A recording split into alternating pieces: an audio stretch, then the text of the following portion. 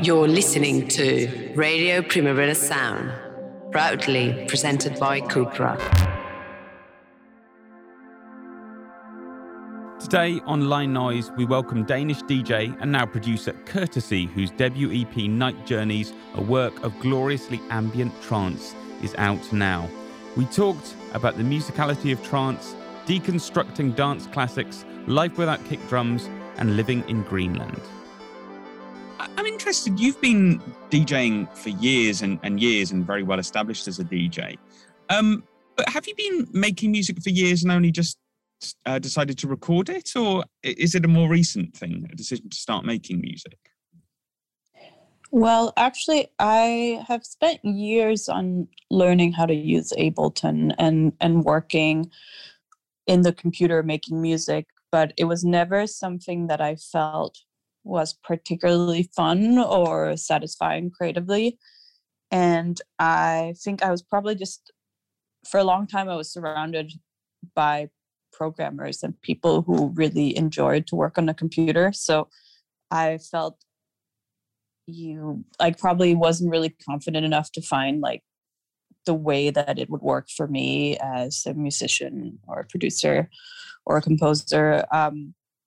So basically, it wasn't until I started piano lessons a couple of years ago to learn music theory, basically, not because I ever aspired to become a performing pianist. But when I did that, and when I started to play, classical songs on the piano and learning kind of how music is composed, seeing that in a different way than just listening to a song, that changed my relationship to music quite a lot. And I had some ideas I wanted to explore. I would write music on the piano, which is also how I wrote all the main melody parts of the music on the EP.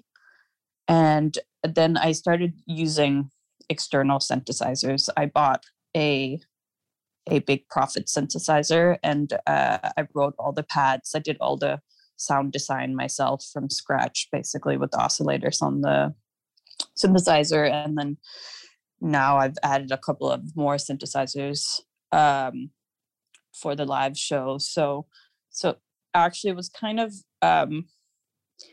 I just needed to take the music out of the computer, basically. I obviously used the computer to record and stuff, but I needed to play it outside of the computer for it to be enjoyable for me to do and meaningful to release as well.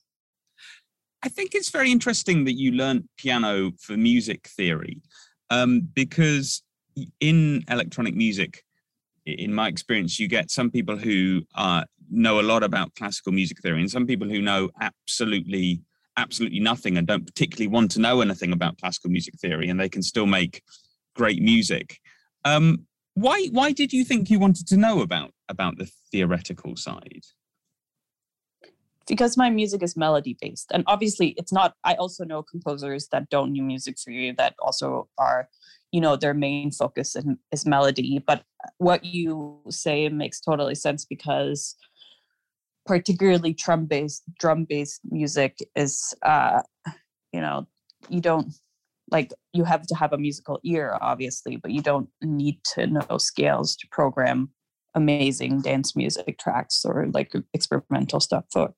But for me, given that the genre I primarily work with is trance, or I'm more interested in stuff that references trance or classical music or even pop music without in any way aspiring to make pop music. For this, to compose melodies, I think for me personally, I wanted to know what I was doing so that I could repeat it. Because I think if you're using a sequencer to write your melodies in a slightly randomized way, which is what a lot of electronic music producers do, and you kind of let it run and then you edit out the parts that sound nice. For me, that wasn't really satisfying enough in terms of feeling confident that if I wrote one good song that I would be able to repeat it, because for me that comes in knowing chords, knowing like kind of being able to figure out why like you have an emotional connection with certain scales and certain way of also like understanding how simple the music actually is. Because one of like, for instance, will also be doing some covers of trance classics in my live set. And, you know, in the process of rewriting these songs adjusted to this like ambient trance project, I learned about like that some of the songs are actually just free chords that are played in different ways. And these are some of my favorite favorite songs in the whole world, like beautiful, immediately like emotional songs, and there's free chords in them. And I would never have known that if I hadn't, you know, spent a little bit of time on studying music theory. Do you find these songs, when you deconstruct them in this way, were you worried that they might lose some of the magic somehow in unmaking them, or does it actually make you love them more? It definitely doesn't, but it's funny you say that, because there's one song where my relationship with the song has not changed. It's been lovely to work with it. It was this free chord song, and I'm not going to say which one it is because I don't want to spoil it, but maybe people will guess which song it will be. But then there's some other songs that I thought I wanted to do covers of, and then when I started working with them, I actually realized that I wasn't going to be able to listen to these songs on repeat for that many times without getting tired of them. So it's actually also a good test of it's kind of the same when you're DJing songs. And if you get tired of listening to the song after a few times or a day, or you need to sit with it for quite a long time to be able to present it in a live show. And I think it's a good way of realizing what I would enjoy actually playing many times in my live show. Sorry. The EP has been called ambient trance, which from the songs I've heard seems a kind of a fair description. Do you think that's a fair name to give it? Well, actually, I made it up, I think, the name. So yeah, I would definitely think it's a fair name to give. It has been, the project has been about taking, like, very heavily inspired by like the melody aspects of the music that I DJ. But I'm obviously very aware that the music is not as immediate as dance music, given that it doesn't have any drums on it. Another thing that I kind of played with a lot in the ambient trance was that I played a lot with like letting things kind of phase in and out of each other. So it's really hard for anyone that's kind of I guess studied music. It can be very hard to find the pattern of the music because there's no drums. I kind of let it flow a lot, because that's kind of one of the really interesting things about writing ambient music, is that you're not bound by like a 4/4 beat the way you are with dance music, for instance. So I think people that really love trance, it might not relate to them because it's not, as accessible, I would say, as like the classic trance I DJ. But I do think, I think most people will be able to hear like the connection with a courtesy set as a DJ as well. See, I found this very interesting. Was there a moment when you decided you were going to make something without kick drums, or had you made something and then you took the kick drums out and really liked it? No, I actually made the decision a long time ago. I had the idea for the project when it wasn't. There was now it's not really hard to find contemporary dance music with melodies on them. A lot of techno has melodies. A lot of a lot of like trance references in pop culture and dance music culture now, but just a couple of years ago there wasn't. And the idea kind of started with me trying to make ambient pieces that I could play over songs, like more darker techno songs in clubs, because I thought there was this lack of melody in the club. So I was just really interested in this. I'm not gonna say that I won't be releasing music with drums ever, because I do love dance music.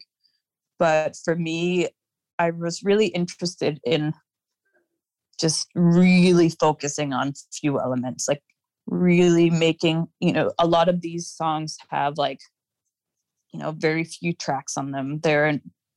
So it's really important that each element sounds really good. So I think for me, this was a really interesting way to start, working as a composer.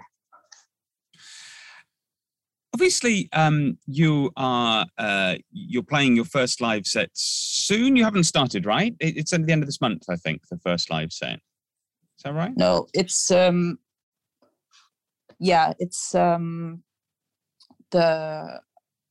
first one is in May.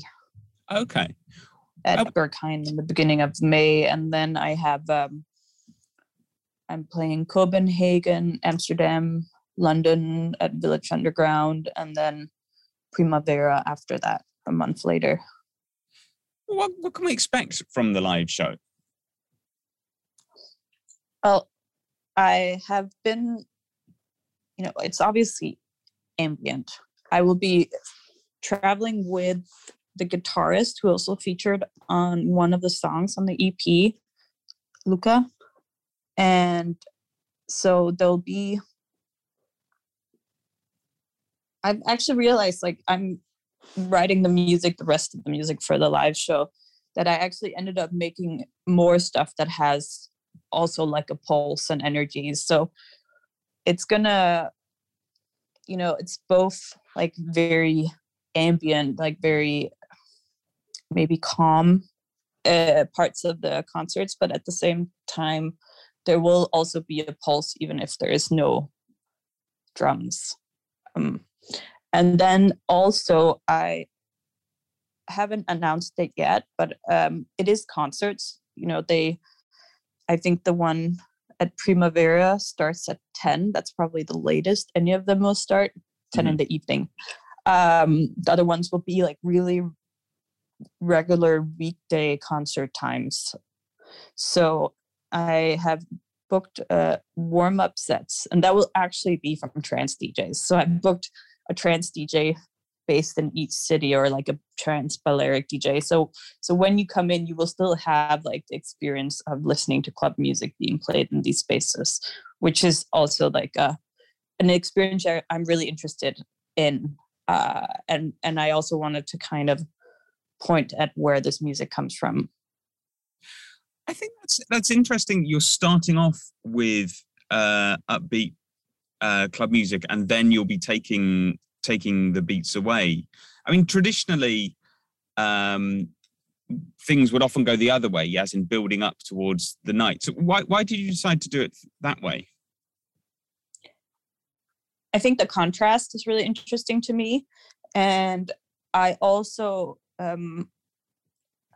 I'm very confident in that the concert will be attention grabbing enough. And I think, I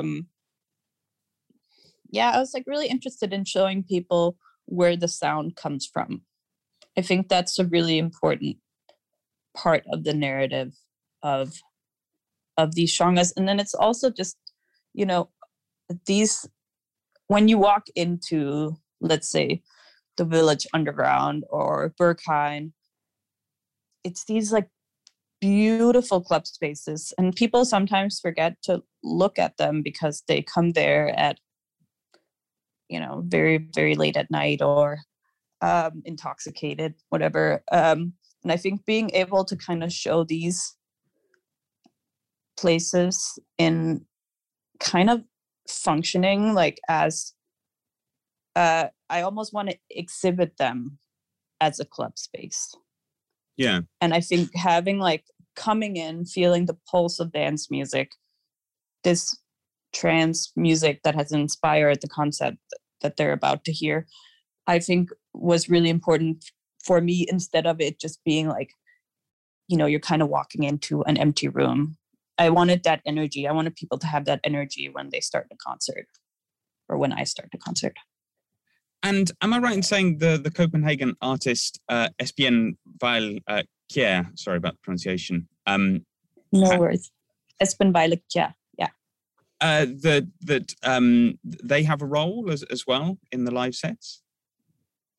Well, we're working on a design for the stage, basically. So that was one of the things that excited me a lot about playing concerts, is that you have a greater opportunity to work with a stage in these rooms as well. So obviously when I'm DJing, there's kind of limits to what you can do on the visual aspect, unless you're kind of going into a Tomorrowland visual thing, which is obviously a completely different thing than what I'm doing.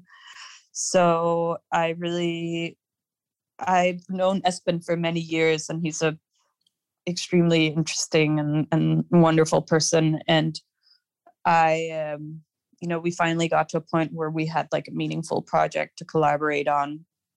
So we actually just did a performance together this Sunday, which will also be filmed, which was filmed and was basically a movie set for a music video for one of the songs on the EP. And we're going to kind of further like work with this concept and like develop a stage design so that there'll be like kind of some sculptural elements on the stage for this particular tour. Was this the Copenhagen show you did with dancers? I'm not sure. Did that happen? I remember reading you're going to be doing a special show in Copenhagen in Art Space with dancers around the EP's release. Yeah, so it's not dancers, it's performers. So they work like conceptually like as artists and performers. But yes, that's the one we just did. Cool. And what were the performers doing? Well, I actually was in it as well. We did we're in this very beautiful historical space called Den Frie Udstillingsbygning, where we did a performance where my EP was playing as like the soundtrack of the performance. And then we had created this movie set where we were kind of surrounded by cameras, and then there was an audience as well. And we did a performance where we moved through the room. And then I think it's more important to see the documentation, but I can say that was these like very wonderful people from a creative scenes in Copenhagen that we kind of came together to play with gravity in a way that felt like really fragile. And it's a very fun thing. But we're gonna publish the music video soon, and then you can see what was going on. Right. You said at one point that I'm not particularly interested in dark music or things that are quote unquote uncool. To get to a meaningful place artistically, I had to stop caring. Was it hard for you to stop caring? I would also say it's not that I wasn't interested in dance music. I wasn't interested in dark dance music. Right. And yeah, it totally was. I think dance music is very cliquey. You know, it's a lot of there's a lot of validation like coming from other artists because a lot of parties are artist curated. So, you know, a very important part of being a touring DJ is that you're invited on other people's lineup. You are, at least for a period in your career, you could be quite dependent on what your peers think about you, what other people think about you in general. And I think having to just say, not that it has any negative effect on my career, but but I really just had to kind of listen to myself and be really confident in what kind of sounds that I really loved, and not think so much about what direction everyone else was going in. And Right. that was definitely difficult. I think everyone who's an artist of some sorts had to do this at one point in their life, and it's that's always difficult, but it's kind of like a necessary thing to mature into your own identity. I was wondering, what do you think it was about trance that appealed to you in the first place? Was it that musicality? I think it's definitely the musicality. I think it's the fact that it's so immediate. The things that make the genre like terrible as well is, it was so easily kind of sucked up by mainstream culture. It was, the reason there's so much terrible trance music out there is because there was, there's such a possibility for audience in genres that are immediate, and accessible, and there was a lot of like terrible trance music produced. But I would say that I think that is true in most genres of music, and I think with trance music there was a lot. You have to dig, you have to be extremely picky, no question about that, but there are many like very very wonderful compositions as well. So that was definitely it. I think the fact that this was the first music I would, as a 10-year-old, I would go to these like discos for children. that was a thing in Denmark, and then I would dance to trance music. So, and I loved dancing back then. I would just go for hours and hours on my own and listen to this music.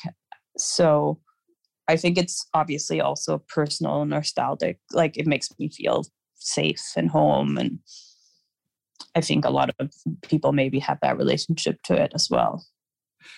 See, I'm interested because, like, in the UK where I was growing up, trance was really, really big, and like number one hits and absolutely massive. And it was the same in Denmark. It was the same everywhere. Like, even trance, it was big everywhere, but it was, I think in the UK it was less. Obviously the UK is very good at dance music in general, but yes, then like trance was huge in Germany, it was huge in Denmark. So yeah, definitely. It's funny because the UK is definitely the place where I see a lot, like, that's, I think because it is probably bigger in the UK than most other places, and it's one of the places, also Germany, those are the places where people have the hardest time with it. It really, because I also think, my theory is also that it represents the end of dance music. That there was, through the 90s, there was this massive influx of money into dance music and techno and like all these like dance music genres like thrived. And then, trance became so big, it became part of the mainstream, and then it all kind of died by like around the 2000, like it crashed, there was a bubble. And I think people like either intentionally or like they blame trance for this, which historically might be correct, but I can see why people are apprehensive of kind of re-engaging with it, because what if this happens again? I wanted to ask a question about Greenland, if I may. Sure. Because you were born there, moved to Copenhagen as a baby, and then lived in Greenland again when you were 11, I believe. Yes. Yeah. It's a place I'm sort of shamefully ignorant about. I don't know much about it. I should know more. But I was wondering, do you think the music you're making now, and the music you like, is reflective of Greenland and being there in some way? To be honest, I'm not sure about that. Like my experiences with Greenland are, it's a country where there's 50,000. The reason you don't know anything about Greenland is because even though it's like physically a big country, there's 50,000 people living there. So the capital has about 15,000 people. So obviously also the culture, different engagement with pop culture and music culture is in these specific subcultures or pop cultures. So when I went there, the last time I lived there, it was the biggest bands were like the Hansons and the Kelly family and this kind of stuff was like very kind of like the biggest of the big pop things. And obviously I haven't been there since, so I haven't like been able to kind of check out how the development of electronic music scenes have been there. So you've never DJ'd there, for example?